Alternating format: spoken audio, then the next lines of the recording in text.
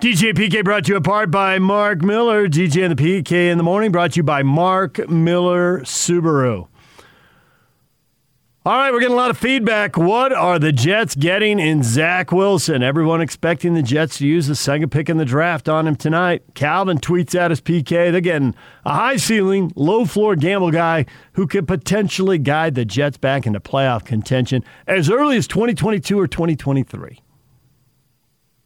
That's not the kind of tweet we've been getting this morning. This is different. You're going to need a minute to cogitate on that, aren't you? A little more positive, certainly. Yeah, I don't know that they would be if they were a contender next season, not this coming season, but the season after 22. That's probably best case scenario, you would think. And at that point, he'd be the toast of the town if he's running around leading them in playoff contention, and we get in December. Even if really they didn't get there, if they were in playoff contention, and not one of these deals where it's 6-10 is putting you in it. Although 6-10 next season, I think obviously to me is a significant. Yeah, but you're referencing that NFC East race, and that was really weird. I think, right. But I think with the 7-game, and I don't think that'll happen unless there's multiple quarterback injuries in that division, because it looks like the Bills and even the Dolphins, should be good enough to avoid that kind of division where 6-10 can win it. But I do think this new format is more forgiving. There's a 7th team in now, so 9-7 will put you in contention. It might put you in.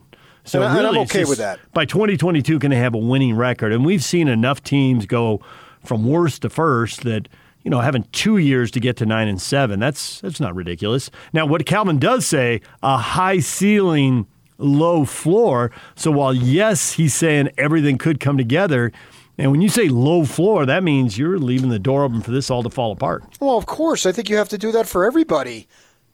Yeah. Second round or second picks have had low floors. So why shouldn't Zach Wilson? He's no different in that regard. This isn't exactly a total science, as they would say. Trevor Lawrence, they're saying like he's the best prospect since Andrew Luck, who was the best prospect since Peyton Manning, who was the best prospect since John Elway. All right, I just went back 30, 40 years, and I've only come up with 4 guys that the experts were pretty well confident that individual would succeed as an NFL quarterback. And Luck had the injuries, but certainly the others that I mentioned definitely succeeded. And Luck was decent, too. He made some playoff experiences and then got out of there as his body just wouldn't cooperate before he even turned 30. So we know that story. But everybody else is in the question mark. Because if they weren't in the question mark, then Drew Brees wouldn't go second, Russell Wilson third, and Prescott fourth, and Brady sixth. Come on. All that stuff is out there. So, yes, I think everybody, virtually everybody, has the potential for a low ceiling. I mean, Sam Darnold was the 3rd pick just 3 years ago. And now he's on to Carolina. And the thing is, it's not just the rookies. I mean, look at Bridgewater, who played in Minnesota, goes to Saints as a backup, goes 5-0, signs a free agent deal in Carolina, and a year later, they're basically paying the Broncos to take him off their hands. Well, that's because they got Darnold, though. Okay, but, Darnold's all that? I mean, he's going to be a slam dunk? No, but I'm just saying I think you have to put in the equation of why they got rid of Bridgewater because they got Darnold. And if they if they didn't have Darnold, maybe they go again with Bridgewater. I don't know the answer to that question. I just feel like those guys are both, at best, maybes. Bridgewater, even all of his time in the league, he could put together a year. Yeah, but he had a massive injury, too. He did. I would go more Jameis Winston, who didn't have injuries, none that I could think of. And all he's got to do is eliminate the picks, and he will be all of that. He's already making the big plays. You throw 30 touchdown passes in the NFL, that's a big How number. many interceptions? 30, though, so that takes the shine right off that, doesn't it? So stop throwing the picks. But he was the number 1 pick. I know. Stop throwing the picks. You'll be the man. You are right there. Well, yeah. Well, you're the man. Either you're the man or you're not the man. It's not. Well, he's not the man then because he's got the picks. And he was the number 1 pick, and so everybody's a question mark. There are question marks when they come out of high school, going into the college ranks, and are they more of a question mark I don't know. I can't answer that. I'd have to think about that more. But what I do know is the stakes are higher, and jobs literally are lost on all that stuff. And that's the way it is. Jobs are secured on all that stuff. Is Bill Belichick recognized as the genius without Tom Brady? I don't know. No, I can't say that. I can guess. That's what makes sports talk the fun medium that it is because we could go around and around, and you could say yes, and I could say no, and I can't disprove you, and you can't disprove me.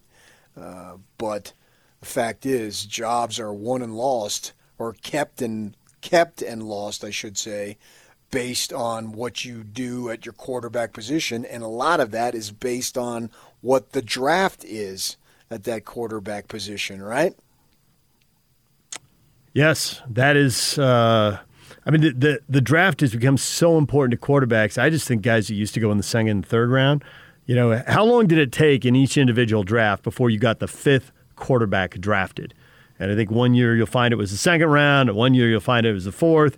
And that's not how it works anymore. 3 of the top 6 last year. Well, looks like it's going to be like 5 of the top 7, 8, 9 picks this year. But I also think, too, the advancement of the quarterback is far more sophisticated than it used to be. Yeah, but not so guys sophisticated. Like John Beck and whatnot. Right, but not so sophisticated that they all make it. No, but they're all worth the gamble because they all look good in college to one degree or another, and then they all look great in shorts.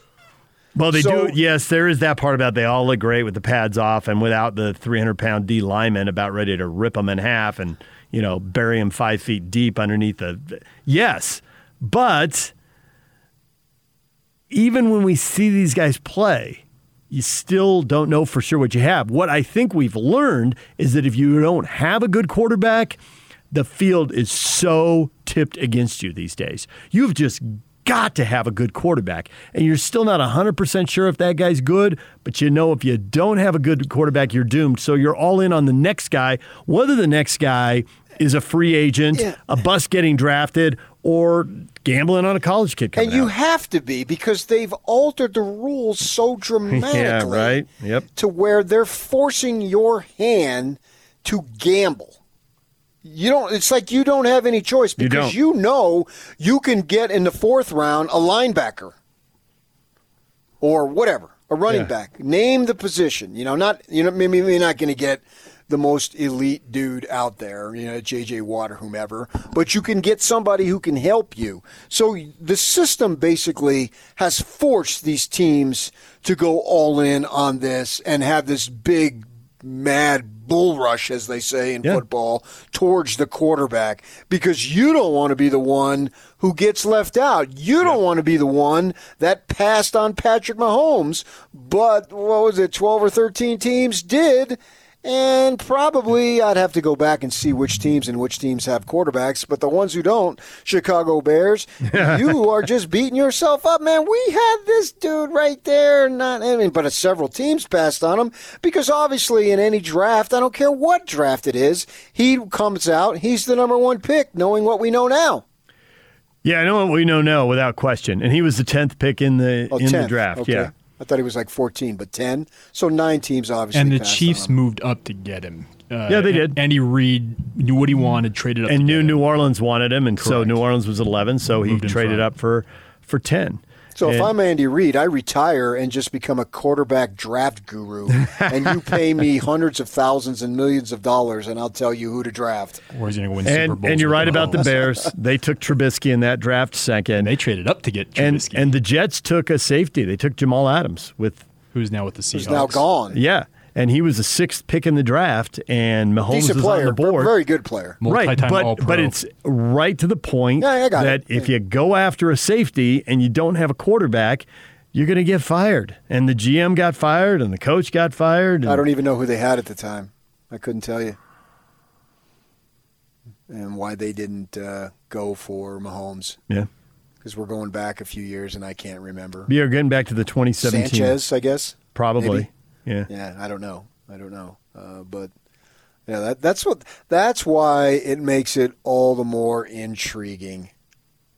And you can get players of Pro Bowl caliber who weren't even drafted, and nobody bats an eyelash. Whereas a Lugens comes in, Dort, and scores 30 points against the Jazz, and everybody's raving. Well, if he was a top 3 or 4 pick, nobody would really be raving. Why are we raving? Because he was undrafted. That's the NBA that's so dramatically different. But in the NFL, since it's such a huge numbers game, you can get a player that was undrafted and 3 or 4 years later, even sooner, be a big-time contributor, and nobody really rolls their eyes. Christian Hackenberg, Bryce Petty on the Jets' final roster in 2017. Bryce Petty, was he Baylor? Where'd Bryce Petty go? He went to Baylor, yes. Good call. And Hackenberg, I know, was Penn State. So, yeah. And Hackenberg. Okay, Hackenberg. Well, my gosh, he played a big-time schedule.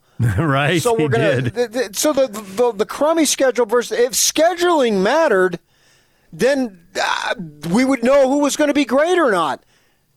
So that GMs and all and owners and all, coaches, they probably wish scheduling was such a big deal because then it would be less of a crapshoot. If scheduling was that high of a requirement on what makes a great NFL quarterback. But there's so much overwhelming evidence over many, many years that scheduling doesn't mean jack squat. With Phil Simms, multiple Super Bowl winners, did he go to Morehead State? Yep. Well, and the MAC produces, it was Miami of Ohio, right, to get Ben Roethlisberger. Benny Ross, yeah. First time I ever heard of him was Kyle Whittingham. Coming on the air telling us, because I think the Utes were playing CSU, and they lost to Miami of Ohio or played a close game. I can't remember what it was. And he's like, hey, don't sleep on Miami, Ohio. They got a quarterback you're going to hear a lot. Hard last name to say, Ben Roethlisberger. He's really good. Oh, okay. Ron Jaworski, Youngstown State. Now you're going back to a different era, baby. Jaws. Yeah, but that proves the point that it's been that way. It has been. And I think the thing is that when you go to the powerhouse schools, the thing is it's a great criticism for people to throw out because there's an element of truth to it, and you can hold on to it. But the problem with going to a powerhouse and going to, USC's had a lot of quarterbacks drafted, or going to Alabama or whoever else you want. They're surrounded by so much talent, it masks some of their problems. They're hitting they're handing off to elite running backs, which means play action. They got forever to throw the ball. And they're thrown to elite receivers. And so it can kind of hide some of their flaws. There's a risk. It doesn't matter where it is. There's always a risk, no matter what quote-unquote level of college football. We're going to go through this next year with Slovis, this time next year. At SC. And who's the guy that we have on, Abraham? Mm-hmm. And he said this year, and it was in a crazy, stupid 5 or 4 game season, and we had him on when they were playing before they played the Utes. He said, well, SC's receivers, they don't have the depth that they've had in years past. And I said, oh, what? So they only have 3 NFL receivers on their roster now? And 2 of them are going to go this week in Vaughns and St. Brown. So, yeah, I mean, they've got all these studs. And so what is Slovis? Slovis looked like, to me, his freshman year, he looked like a young Joe Montana. I can't really judge him last season. I'm not going to make any judgments on last season. But just his accuracy was just incredible as a first-year freshman. So now we're going to go next year, because I assume he's going to come out after 3 years, right, which is the rules. And so, he played a big-time schedule, but he had all this talent. And this Brew McCoy is going to be all that, and he showed a little bit last year, and he'll show more this year, and all that stuff. And so, how good is he? Because SC's got they've basically turned into receiver U. They've gone from tailback U to receiver U the last few years, last several. I would need a program to list all the receivers that they've had in the NFL: Juju Smith, Aguilar, on and on, Williams. I can't even name them all, so I'm not even going to try. They've got so many of them. So how much does that help him? Chuck the ball up. We saw that he didn't play against the Utes when they lost their only regular season conference game 2 years ago. He got hurt, and then they brought in Ratfink came in. He was chucking the ball up, and those guys were coming down against NFL DBs, no less. That's how good they were. Rat Fink came in. Yeah, he did, right? And he was throwing the ball deep, and these guys were coming down with the ball. And it was crazy to see, but yet it happened. And so the Utes lost one game. They went 8-1 that season. Pretty doggone good season. Those things happen. So how do you judge all this stuff? It makes it all fascinating. If you're not into this, then I don't know what's the point of being a sports fan. Because for me, it is so intriguing. And the intrigue tonight obviously starts at number 3, right? Because we're expecting Lawrence and Wilson by all accounts. And then what are the Niners going to do? Mac Jones, Justin Fields. Some guys think Justin Fields should be ahead of Zach Wilson, blah, blah, blah. You can go back and forth and volleyball this till you're blue in the face. And then it'll get going for real in September, and we'll all judge it. We'll all watch it. It's so, to me, it's so much fun. Especially for someone like myself who doesn't have a favorite team and doesn't live and die by the Steelers or whichever favorite team you have. That's the fun part of it to me, to see what these guys do and how they turn out. And now we've got one of our own. And not only is he one of our own, he's one of our own high school own too. So it's double in terms of the connection and interest. I will definitely be dialed in, having gone to so many high school games over the years here. I can't believe there's 2 kids out of Utah that are going top 10 for sure, but maybe top 8, top 6. How quickly will they go? The teams in the draft, and of course anybody can trade out. Atlanta, they got an older quarterback, so at 4 they could draft one or they could trade the pick. But Cincinnati at 5 and Miami at 6, they already have their guys. They got Burrow and Tua. So you would think, and maybe they'll trade down too. Maybe that's where the Patriots or someone else will try to jump in. But you'd think like, okay, now the best players at these other positions come off the board. By 6, even if there's 5, I don't think the top 5 picks will be 5 quarterbacks. But by 5 and 6, no, Pitts is going to go in there. The best quarterbacks ought to be off the board. It's so much fun to pay attention to. And before we go, I know we're going to go quick. I don't pay a lot of attention to high school, but the thing about it is those high school coaches told me that Zach was all that.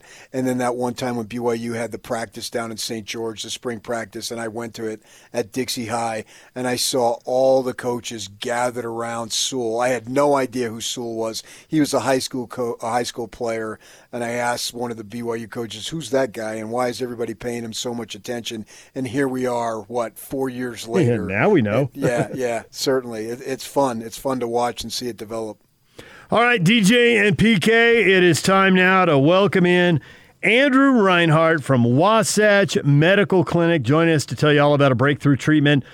No pill, no injections, no surgery, and more research saying it really does work. Right, Andrew? Yes, that's exactly right. For a guy struggling with ED, sensitive topic, obviously, we have now actually the 2 most advanced forms of acoustic wave therapy. What it basically does, kind of like breaking down a muscle in the gym and building it up stronger, we use pressure waves to agitate the blood vessels in this part of the body. That causes them to soften, open up, and even regrow. That means that when the timing is right in the bedroom, the blood flows properly, and it usually only takes a few short 10-minute treatments over about 2 to 3 weeks. And you're right, the clinical data continues to come in. This is fairly new, but there are now 40 clinical studies. Pretty cool. The most recent one said it's the new standard of care for ED. It rehabilitates erectile tissue. The big attraction, I think, is guys don't have to turn to the pill. They get more on-demand function, and we've helped a lot of guys, by the way, a lot of younger guys too, that just want to improve, turn back the clock in the bedroom. So you're hearing a lot of results from a lot of different patients, a lot of different stories afterwards? We really are, yeah. Guys generally say, I'm glad I don't have to take the pill. We had a 60-year-old gentleman, for example, who got back to function like when he was 40. Not 20, it wasn't a miracle worker, but it did the job. He was able to eliminate the pill completely, and that's pretty cool. So you've got a special offer right now if people pick up the phone and call 801-901-8000. Yes, and there's actually more value today than normal. The assessment exam and blood flow ultrasound with our doctor, that's free. The little gift that produces immediate results in the bedroom, really popular, really cool, that's free.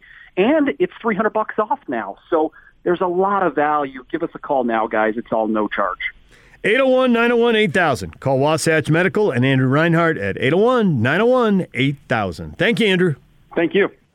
What time is it? It's 1:30 and time to talk Utah Jazz. Oh, Donovan! This is your Jazz at 30 update, presented by Syringa Networks. Working from home or with a hybrid workforce? Get a powerful IT partner with Syringa Networks. Call 385-420-7881 or visit syringanetworks.net. Ring the 30-point bell. The Utah Jazz score a club record 154 points. They blow out the Kings 154-105. If it felt really different than the Minnesota game, well, Quinn Snyder thought he saw some parallels between the two games.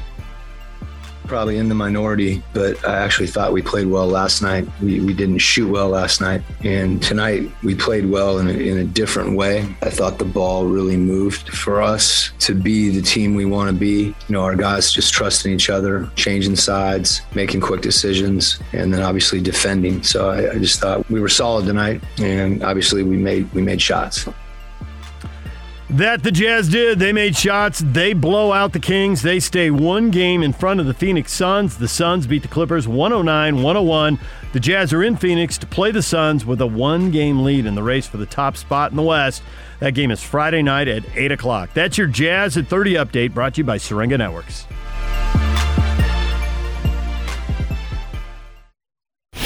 It's the best station, period. Utah's longest-running, highest-rated sports radio show. This is DJ and PK.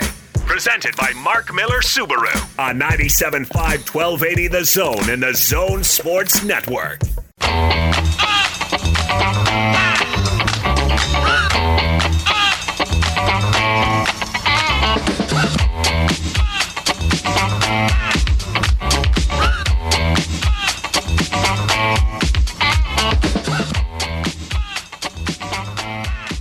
They're back, PK. Shots are going in. The Jazz are winning again. Ride the wave. It's cresting. It's peaking. Hop back on board the bus. Unless you never got off the bus. I don't think I did. 2 games. If 2 games gets me off the bus, which you didn't have Mitchell, was I really on the bus in the first place? I mean, I think that's a legitimate question. So I got to see more. Let's get through these 10 games. To me now, the number one priority is you don't want to go 0-10, but I don't need you to go 9-1 either. Find a way to be healthy. Be healthy going into the season. And then it's on, man, and let's see what happens at that point. All right, it is time to welcome in the man, the myth, the legend, Joe Ingles. Joe Ingles, brought to you by Cyprus Credit Union, where your future is our future. Hey, yeah! This is the Zone Sports Network. Back to Joe, and he'll flush. And it's time to hear from the best-looking, most charismatic, and certainly the most intelligent member of the Utah Jazz. Jingle bells! Joe Ingles. Gives it back to Joe. To the cup, slams it in. And yes, for the record, Joe wrote this introduction. This is the Joe Ingles Show with DJ and PK. Who? On 97.5 1280 The Zone and The Zone Sports Network. The Joe Ingles Show with DJ and PK, brought to you by Cyprus Credit Union. For a limited time only, get a free Utah Jazz signed Joe Ingles jersey when you open a new Dream checking account with direct deposit at Cyprus Credit Union. Cyprus Credit Union, your future is our future. Joe, I'm curious, how many jerseys did you sign for this promotion? I do not do anything. Everything is no jerseys. It's all me. Well, you're on the road again. This is basically a week road trip here before you get back home. At this point in the season, how much is it a mental drudgery to find your way to get through it? You played so many games, so many trips and all that stuff, and you still got 10 games to go. Yeah, I mean, it is. It's a little bit of that. Obviously, I think, every team at this point is, I would be surprised if any player was playing at 100%. Everyone's a bit fatigued or a little bit beat up injury-wise or whatever it is. So, it's just obviously, I think for us, and I've said it a few times, and it's probably really boring, but just about keep getting better and better and being better the next game. And if we're not, then we're trying to figure it out, what we did or what we need to do to be better the next game. So obviously we had a couple of losses in there, and go and kind of look at it and figure it out and go back out and then have another crack. It's just the way it is. So, you just got to be locked in as best you can. Like I said, it's kind of our last big trip. I think we got one more trip of one game and one of two, and that's all we've got kind of over the rest of the year. So, he's figuring it out, still trying to get better, and obviously getting ready for the playoffs. Tell me about that pregame speech you must have given last night. Guys, I know these last two games have been hard, but I'm on the radio with DJ and PK tomorrow. Let's go shoot 58% from three. Let's score 154 points. Let's set a club record. Let's turn this mood around and fire it up for the radio show. Am I right? It was very close to that. Coach brought it up again. Coach knew what was going on, so a lot of credit to him for getting the guys ready for the win for the radio show. But no, it was. I mean, I don't think you ever can say we were that prepared or that ready to play. I think we knew what we needed to do. We knew. Even going into it, my mindset, like we're obviously down Mike and Donovan, and me figuring out how to help and how to kind of. I've played a lot of point guard here, not a lot of times with both our point guards out and both all-stars out. So it's a little bit different. So I was kind of going into it just trying to figure out what I could do, kind of controlling the tempo, obviously trying to help us win the game, but pushing the ball, running the right plays for the right guys, obviously knowing that a few of the I didn't know at the time, but obviously all our young guys got in, obviously by the end of it, but getting them involved and when they're in the game, trying to keep them in the flow with what we were doing. So, I don't think anyone would have prepared for what we did, but I think we moved the ball well. I think obviously the packages was a bit more basic again, which we've talked about before, just to play and be free a little bit, and guys were moving the ball and shooting shots, and obviously we made shots. I think if we make two or three, maybe only more shots in that second Minnesota game, we probably win as well. So there's a fine line with that, and we shot the ball and made a lot of them. So it was a good night. So I grew up in Phoenix, went to high school and college there, and worked there in a while. And both my wife and our families are all down there, so I know that the Suns were the original pro team in that area. And when they win, the town gets way excited, and they're winning now. So that town is way excited. I've talked to my sister; she's a big Suns fan again, and all that stuff. So they're going to view it as a big game when you play the Suns. How and you or the Jazz going to view it? Yeah, I mean it's the same as the last game and the 60 whatever before that. We're going to continue to keep trying to get better. Obviously, we want to win the game. We're not going into the game to lose. I guess same kind of thing as the last game we just had. Like it's a little bit of figuring it out along the way. Me handling the ball from the get-go, obviously not having Mike and Don there to help me or me help them. But no, we've we've lost to them. They've got a game plan, which they actually have called. I think their coach or someone was saying we're calling out Utah, so it's a kind of a specific game plan for us, and so we know they'll be ready, and we just got to come out. I think exactly with the mindset we did of last game is to play free, to move the ball and shoot the ball, and then I think what we did yesterday on the defensive end. Granted, we scored 100 and whatever the franchise record was. We were also defending, and we were also not giving up offensive rebounds. At some point in the game, they had kind of nothing off offensive rebounds and turnovers. So that was obviously a key of for us to get a shot up, make more possessions offensively. So it'll be fun out there tomorrow. So you played against Chris Paul in obviously in Phoenix this year, Oklahoma City last year, Houston before that, and before that the Clippers.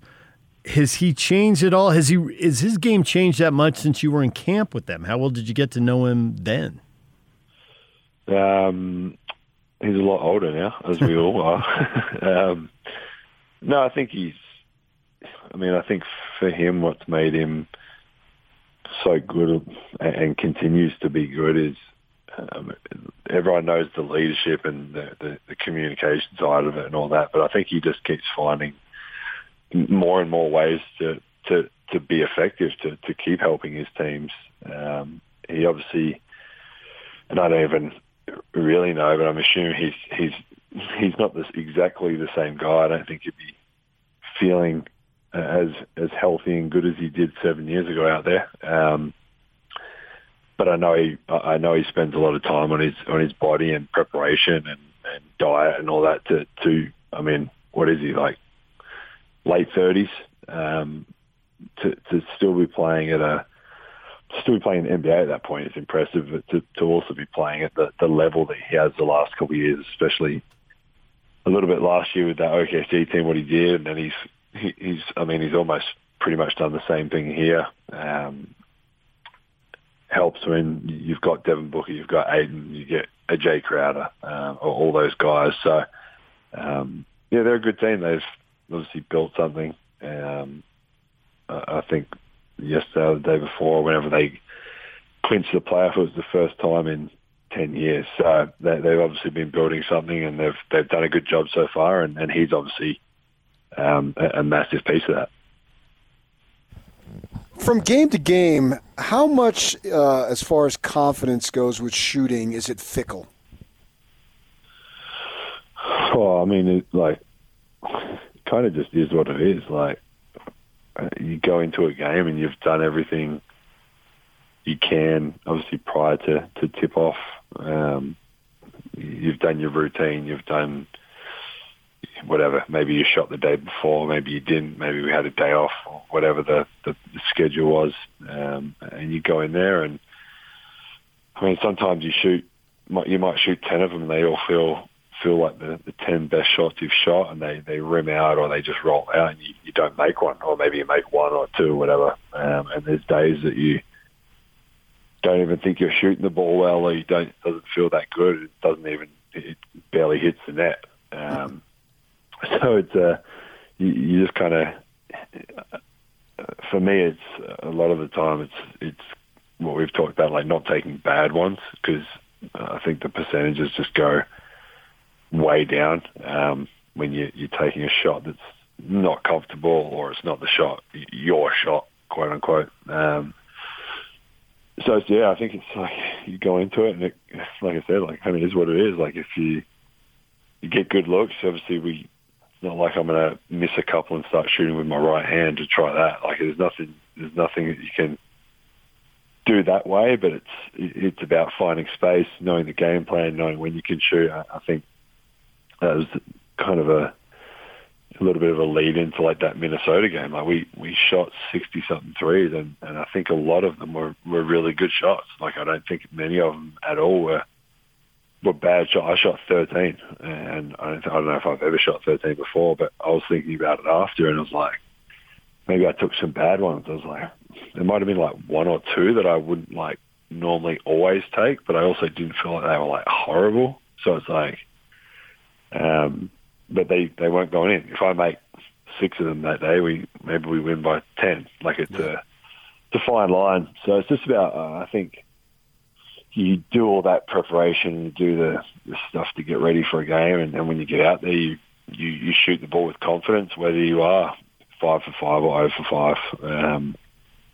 I mean, we've all seen it a million times where you don't make a shot all game and then you make a big one at the end, or vice versa. You can make a bunch at the start and kind of cool off. So, yes, the beauty of playing the sport we play. 13 is your season high for three-pointers, Joe. You have let it rip many games, but not like that. I want to double back to something you said earlier in the interview about figuring out how to play when both guys are gone. Because you've played when either Donovan's been out or Mike's been out, but now they're both out. And I'm curious how different that is, because it just seemed to me that you'd be running pick and rolls with Rudy and with Derek, whoever's in the game, and you'd be looking for your three. And so I guess I figured how often you're doing it would you'd probably run more pick and rolls and run the offense more, but I thought you'd run it the same way. How would it be different? I mean, I don't know how often. I'm sure a few times, but I don't know how often I've started at point guard and played it for. Obviously, last night was a little different because I only played it probably less than we anticipated or thought maybe going in. Like, never think you're going to win by 50. So, I mean, it's just, I think it's hard to explain. I think it's just different. I'm usually like kind of that secondary ball handler, even if I'm out there with Mike or whatever. Obviously, Mike's a point guard, Donovan's a point guard, and if I get a rebound or they've taken off, then obviously I can bring it, and then obviously there's stretches where I play kind of the backup minutes as a point guard. And I think, I mean, especially this year, there's always been one of them there. But when I have done it this year, at the times that I have, I know what I'm running. I know what it's for. I know that all the team knows. It's usually that group of like Mike and I, one of us is in there, or depending on injuries, sometimes both of us, sometimes one of us. But a lot of stuff for JC, a lot of pick and rolls for Mike and I, or whoever's in. So it's just a bit more of the kind of controlling the game a little bit, starting. I mean, for a second possession, whatever, it was like Mo Highcliff picked me up full court. Like, that's not, you don't get that when you're playing against the kind of the second unit. It'll be like that tomorrow. That Javon Carter and those guys are going to pick up full court regardless. So it's just different. It's not massive. I'm not saying like I was uncomfortable because I'm the primary kind of ball handler or whatever. But it's just different. A lot more thinking. There was a couple of possessions where we as good as 150 odd points. Look, there was a couple of possessions where I even got like I kind of had like a brain freeze bringing the ball up of like what to run real quick, because I was trying to who haven't I ran a play for? Like, has JC had a shot? Have I got boy on mine? Maybe it's George's turn. Maybe I would get Rudy involved. Like whoever was out there. And there was a couple in a row where I literally had like this brain freeze, and we ran terrible offense, and we didn't get good shots. And I think Coach called a timeout, and I was like, that was on me. Like, I just literally had a kind of blurred moment of what to run. So it's just things like that usually I can throw the ball to Michael Donovan. They'll figure it out, and maybe it will be a play for me. So it's a little bit different. But I think after last night,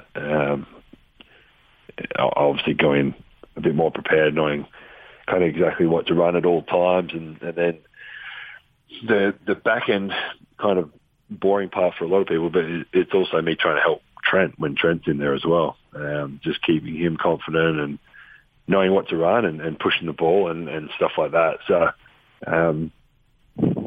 it's a little bit different, but it's all good. Much is the team prioritizing the number one seed? Well, we want to keep winning.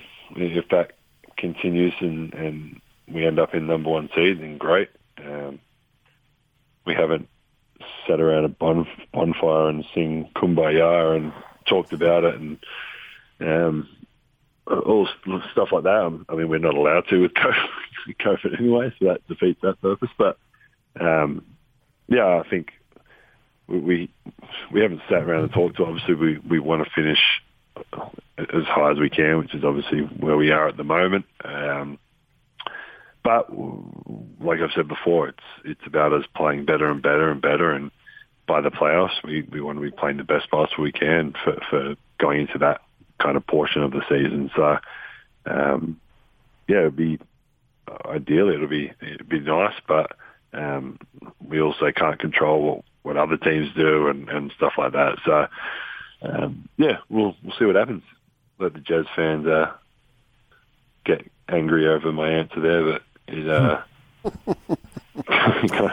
same thing. Kind of, it is what it is, right? Like teams are going to rest. Teams are going to. I don't know what we're going to do. I'm not saying we're going to do that or not. I don't get to go into those meetings, but we obviously, like I said, want to be playing. We want to be fresh. We want to be healthy. Obviously, even Mike's situation right now, like we got some. Obviously, he's a little beat up and waiting for Don's ankle and stuff like that. So I think health is priority number one. There's no point limping into a playoff series down a couple of guys that you've played for all year. We'll let those guys, the medical people, will handle kind of that side of that, and whoever's out there to play available, we'll do our best to keep winning.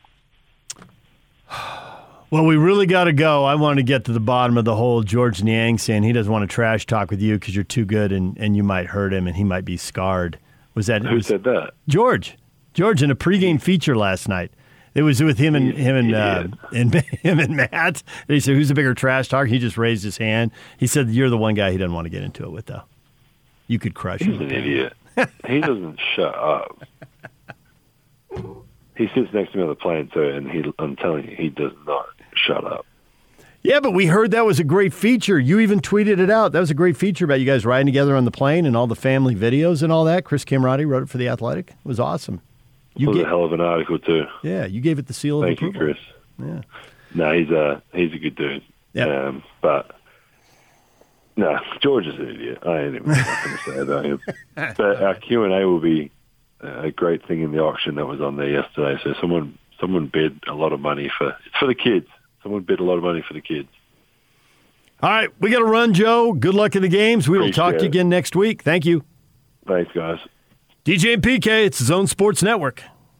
And it's all over almost here. Don't go nowhere. Time for your feedback. What have you got to say about tonight's NFL draft? What will the Jets get in Zach Wilson with a second pick? A quarterback that will be constantly running for his life. There is no faith in the Jets, the offensive line, the talent around him, PK. 21 picks in 2 years to fix it, but how quickly can it be fixed? Well, they're not going to draft him solely for the 2021 season. Ute Pharisee says disappointment and more losing. He has yet to prove that he can perform versus a quality defense. The Dr. Sarcastic Coog comes back and millions of dollars in his bank account while you sit at work thinking of more derogatory tweets to post about the guy. Utes and Cougars just punching it out. I think the Utes ought to sit this one out, man, since he wanted to go to Utah. No reason dumping on a guy who really is one of you guys. Wanted to be one of you guys, and you wouldn't take him. And then he wanted to stay close to home because he's a family guy. Who doesn't respect that? Yeah. And all he did was turn down Boise State, and if there's one thing Ute and Cougar fans can agree on, it's turning down Boise State. Among others, but yeah. Ute, Cougars, and Aggies can all come together on that. Nobody likes Boise State because, well, you know, they've won so much. He wanted to be home, and so BYU offered, and he said yes. Time to welcome in Andrew Reinhardt, joining us from the Wasatch Medical Clinic. And Andrew, how come so many guys are so hesitant to come in and have their ED addressed? Well, we're all living in denial, I guess. No, I think it's just that we feel like less of a man if we struggle with ED. We don't want to admit we have a problem. We're embarrassed. And I think getting rid of that stigma is critical because there's a lot of guys, we see them every day, and they say, I'm so humiliated. I've struggled with this. My wife or significant other knows, and that's the only person that knows. And then they go through our treatments, the acoustic wave therapy, and you can see the weight is lifted off their shoulders. They can perform a little better. They get more blood flow. They can eliminate the pill if they're taking it. This acoustic wave therapy, and actually we use the two most advanced forms now, it's clinically proven to work. It repairs the blood vessels. It opens up the circulation, more frequency, better performance. We've seen a lot of guys go through this and come out with excellent results. And you got not just the word of the patients, but now the word of the scientific community. Yep. Science page at wasatchmedicalclinic.com. I don't even think we have everything on there, but there's 40 clinical studies there. Cambridge, a more recent study from a urology outfit said, this is the new standard of care for ED. How cool is that? When the science is there, they've tested this with double-blind, placebo-controlled trials, everything, and shown with x-rays that there's more blood flow in this part of the body after somebody goes through the treatments. So you got a special deal for people today. We do. And last segment of the day, guys, the assessment, exam, blood flow ultrasound with our doctor. That's basically the first step is free. You get that little gift that I don't think I've ever seen fail. It produces immediate results in the bedroom. Guys love that. And something new, there's $300 off. So put a stop to your ED and give us a call. It's all no charge. All right, you can call right now, 801-901-8000, 801-901-8000. You can call Andrew in the Wasatch Medical Clinic at 801-901-8000. Thank you, Andrew. Thanks, guys. Really appreciate it. All right, Scotty and Hans coming up next. We'll talk to you.